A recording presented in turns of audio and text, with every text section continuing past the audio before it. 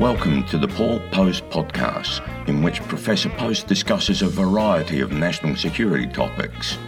Professor Post is an assistant director of the Chicago Projects on Security and Threats, or CPOST, and the author of 3 books, The Economics of War, Organising Democracy, and Arguing About Alliances. You can follow him on Twitter at Prof. Paul Post.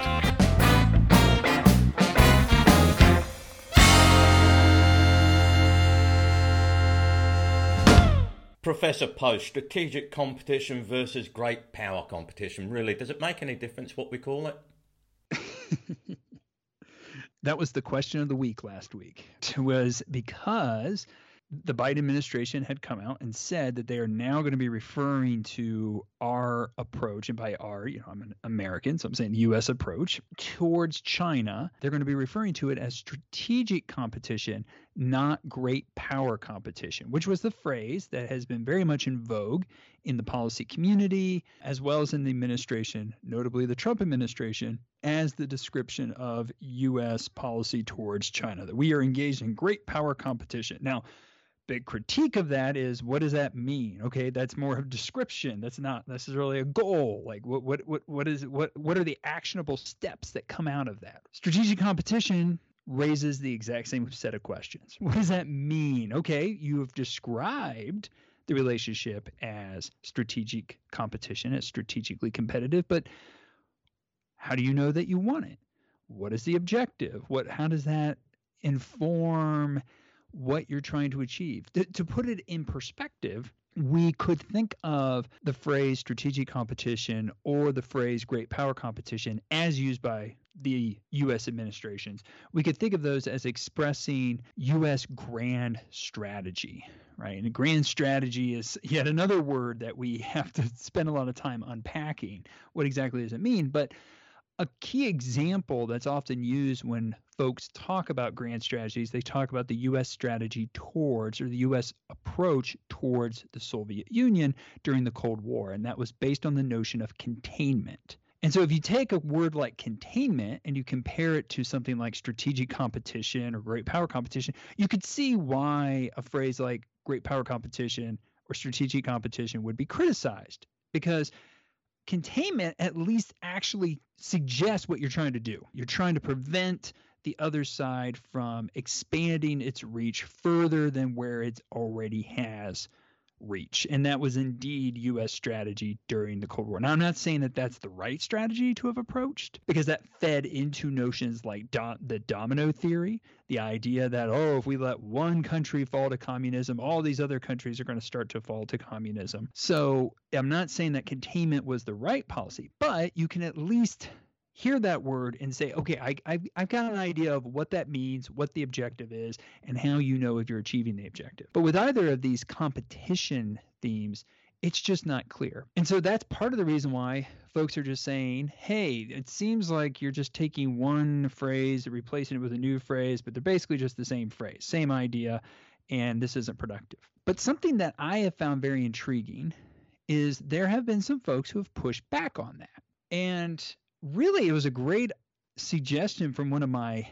grad students in our class. So in my Intro to International Relations class, the students were asking about this. They were asking about this very question. What does this mean? And we were talking about it. And the student, the TA, Madeline Stevens, she brought up, think about it. If you go from referring to your competition with China as great power competition, and now you've changed it to strategic competition, doesn't that suggest that the U.S. doesn't want to refer to China as a great power? And so doesn't it suggest that it's a way of China, if you will, or the way for the U.S. to kind of throw shade on China, to kind of say, you're not really in our league. We're not going to refer to this as great power competition, because then that suggests that we view you as a great power, and we don't want to do that. We are the main superpower. This is still the unipolar moment.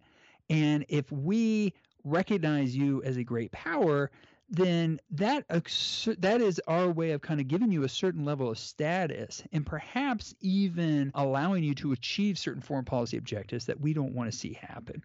The other thing it does, some individuals on Twitter pointed this out when I've tweeted about this, and I thought this was an excellent point, is also by changing the phrase, it is beneficial to your allies, because when you say great power competition, if you use that phrase to describe the competition between the United States and China, what that's doing is saying, well, the U.S. and China are the great powers and everybody else is not. That includes U.S. allies. Now, you could see where this would be really important to not do that in light of, say, AUKUS, which we just recently talked about on this podcast, right? That if you're going to refer to U.S., if we take a step back here, if you view AUKUS as a response, as a form of balancing towards China, then if you're using the phrase great power competition to talk about U.S. policy towards China, then that necessarily means that you being the United States, view Britain and Australia as not great powers, which that might be the objective truth, but that can lead to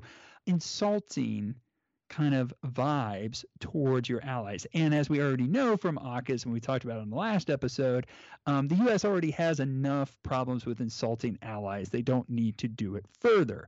So I think there's also this element of, by changing the phrase, it's simultaneously lowering the status of China and raising the status of your allies by saying, no, we're all equals in this, right? The U.S. can spin it that way, but they can also spin it as saying, and we're not in the same, China is not in the same league as us. So China's not a threat then? That is a whole other question. That's a whole other question. That goes back to something I think we talked about a while ago on the podcast, and that is back when the vice presidential debate was happening between Pence and Harris. Great question was asked of them, and the question was, China, enemy, competitor, rival, which of the three? That was the question.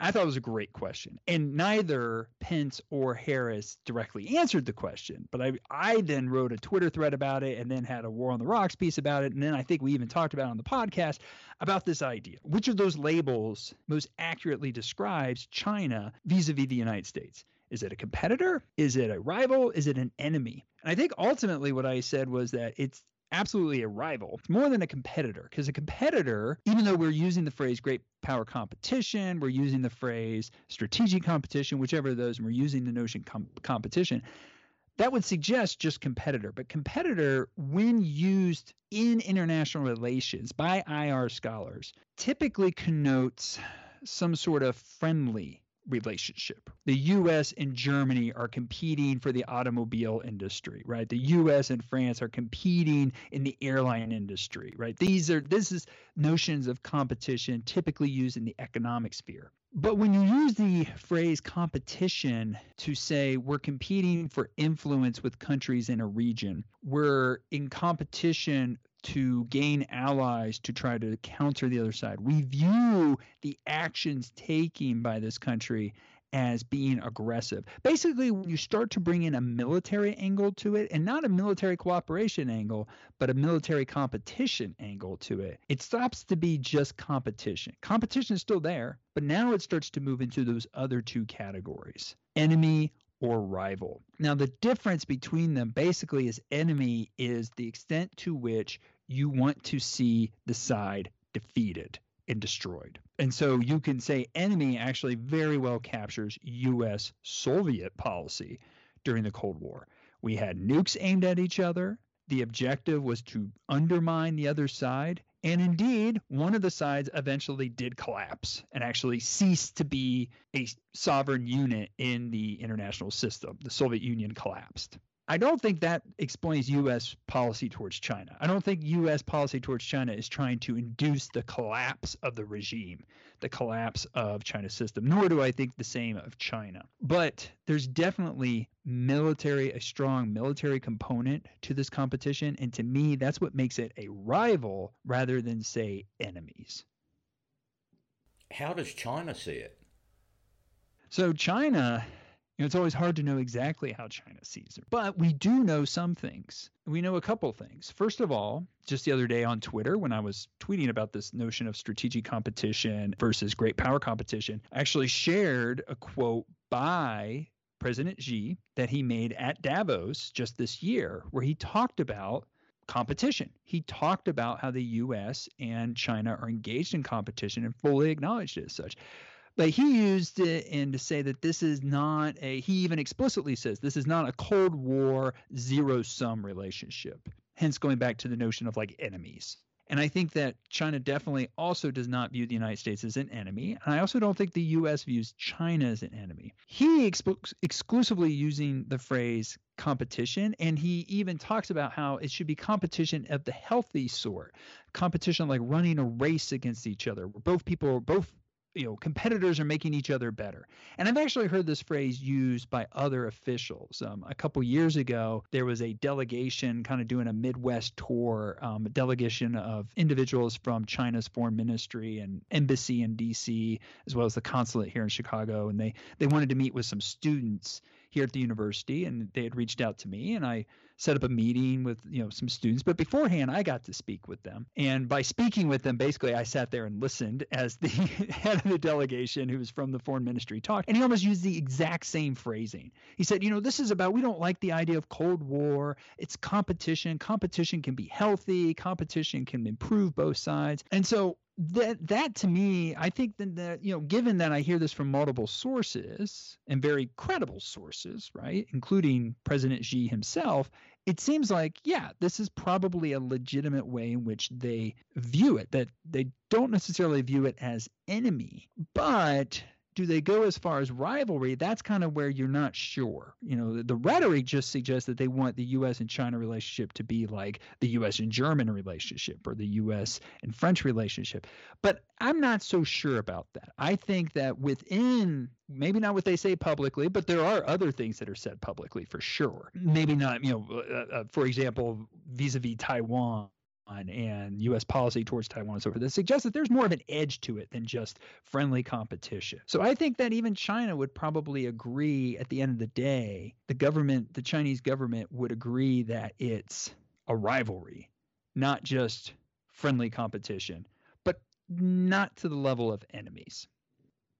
So how would China see Taiwan? As an enemy, a competitor, or a rival? None of those, because it views Taiwan as part of the country. So you can't be competing with yourself. That's the complication of this whole thing. And that's the one issue. There's a lot of issues that China has with its neighbors. This is part of the reason why AUKUS was developed, because this is part of the reason why Australia wants these submarines, right? They have huge concerns about growing influence by China's Navy. And so that's a big reason why they wanted this deal. So they have real issues. They've had ongoing issues with Japan. They recently just had a hot conflict. In fact, it's still low level, but still going with India. They have issues with their neighbors. But I think the biggest flashpoint that folks are concerned about is Taiwan. And the reason why is because of what I just said, partially in jest, which is that unlike those other relationships where China's government fully acknowledges that there is a Japanese government, that there is an Australian government, that there is an Indian government. When it comes to Taiwan, that recognition is not there. There is this strategic ambiguity, if you will, regarding what are they going to do vis-a-vis Taiwan. Will they try to reclaim it? Will they try to not just reclaim it, but will they try to actually take it back by force, actually regain physical control of it? Because they claim to have control over it, but they don't actually have control. Will they take steps to actually gain control?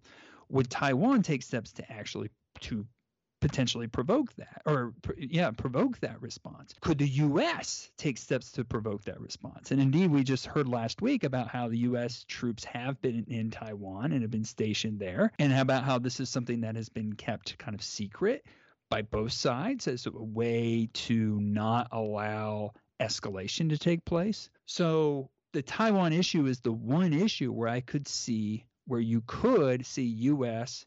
and China relations go from rivalry to enemy. And the reason why is because this issue, unlike those other issues, which are serious issues, but unlike those other issues, this one is about the nature of the state itself. And for most states, including China, that is fundamental. And that is where you draw a line and you say, nope, this is an issue that's serious to us. It doesn't matter if we want to compete with you and trade or these other areas. We're drawing the line on this issue. You can't mess with this issue. In any competition, regardless of whether it's strategic or a great power competition, you need to field a full team. And currently, the American Foreign Service and Ambassadorial Corps is totally gutted because of people like Ted Cruz. What's going on there and what can be done to fix it? Yeah, so this has been an ongoing problem, not even just with the Biden administration. I mean, the problem that we're talking about here is not having a fully staffed diplomatic corps. And so whether that's at the ambassadorial level, whether that's at the bureaucratic level, such as deputy, assistant secretary of defense or state or what have you, people need to be in these positions in order for U.S. foreign policy to run effectively. And during the Trump administration, these positions largely went unfilled because the administration just chose not to fill these positions. So you had a lot of individuals who were in acting roles. And a big problem with folks being in acting roles is that when they're in an acting role, it's hard to get people to do what you want them to do, right? Because they're like, well, you're just you could be fired any moment, right? You haven't been confirmed by the Senate.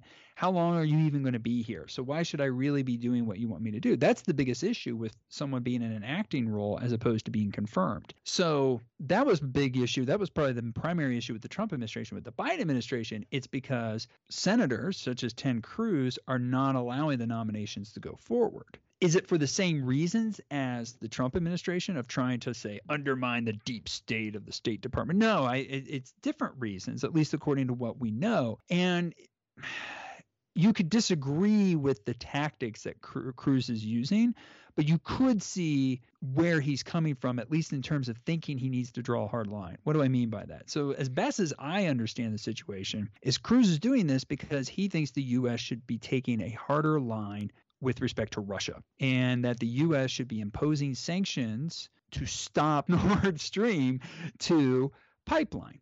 But the Biden administration doesn't want to do that because they're trying to have friendly relations with Germany. And of course, Germany is in a little bit of a delicate state because they just had an election. You have a new government coming in.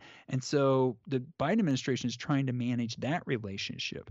Besides the fact that Germany is just such a key player for being able to bolster NATO, and you're trying to make further progress in that direction, the Biden administration would prefer to take a softer line vis-a-vis Germany.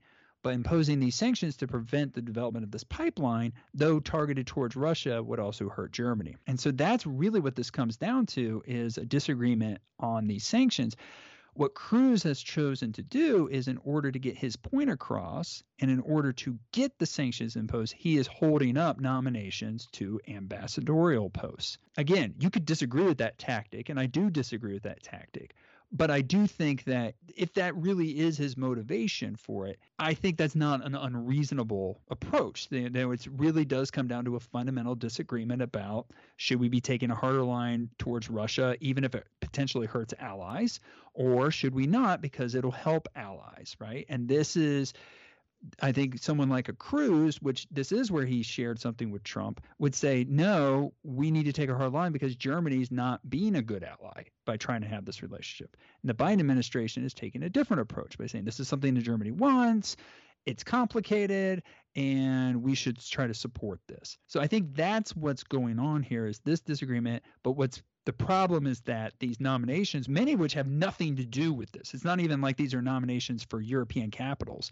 Some of them are, but not all of them are being held up because of this. It strikes me more of I'm trying to think of a polite way of saying pissing contest. So how do you fix something like that? I don't think there is a need for a more polite way. I think that's exactly what's going on. I don't know if you can. I think first things first, which is we have to see what kind of relationship starts to develop between the Biden administration and the new German administration. I think that's going to be one key piece of this. If it truly is due to arguments about what kind of relationship, economically speaking, Germany should have with Russia, if that's truly what's going on and the U.S. is trying to give Germany space to develop that relationship, then obviously what comes out of this new German government is going to be key.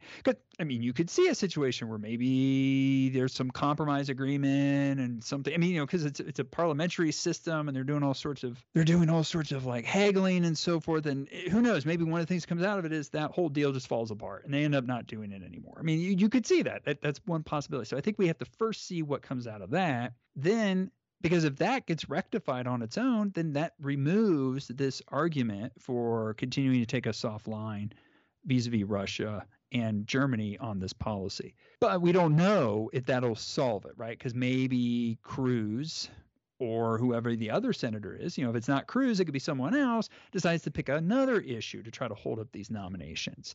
So I think that's the other side of it. Now, there has been some criticism that the Biden administration hasn't been super prompt in appointing these positions. You're also 9 months into an administration that's been dealing with a lot, right? There's been a lot on the plate of the Biden administration.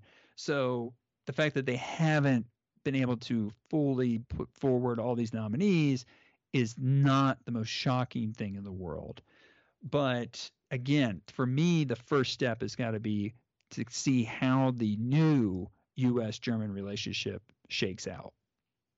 You seem remarkably tolerant of how slow the Biden administration is. The Biden administration knew that even before they won the election that they would have all these appointments to make. I mean, it's not like, oh, I've just realised we actually need this ambassador. No, it doesn't really work that way. Sorry, Professor, the excuse of we've had a lot to deal with isn't really cutting mustard.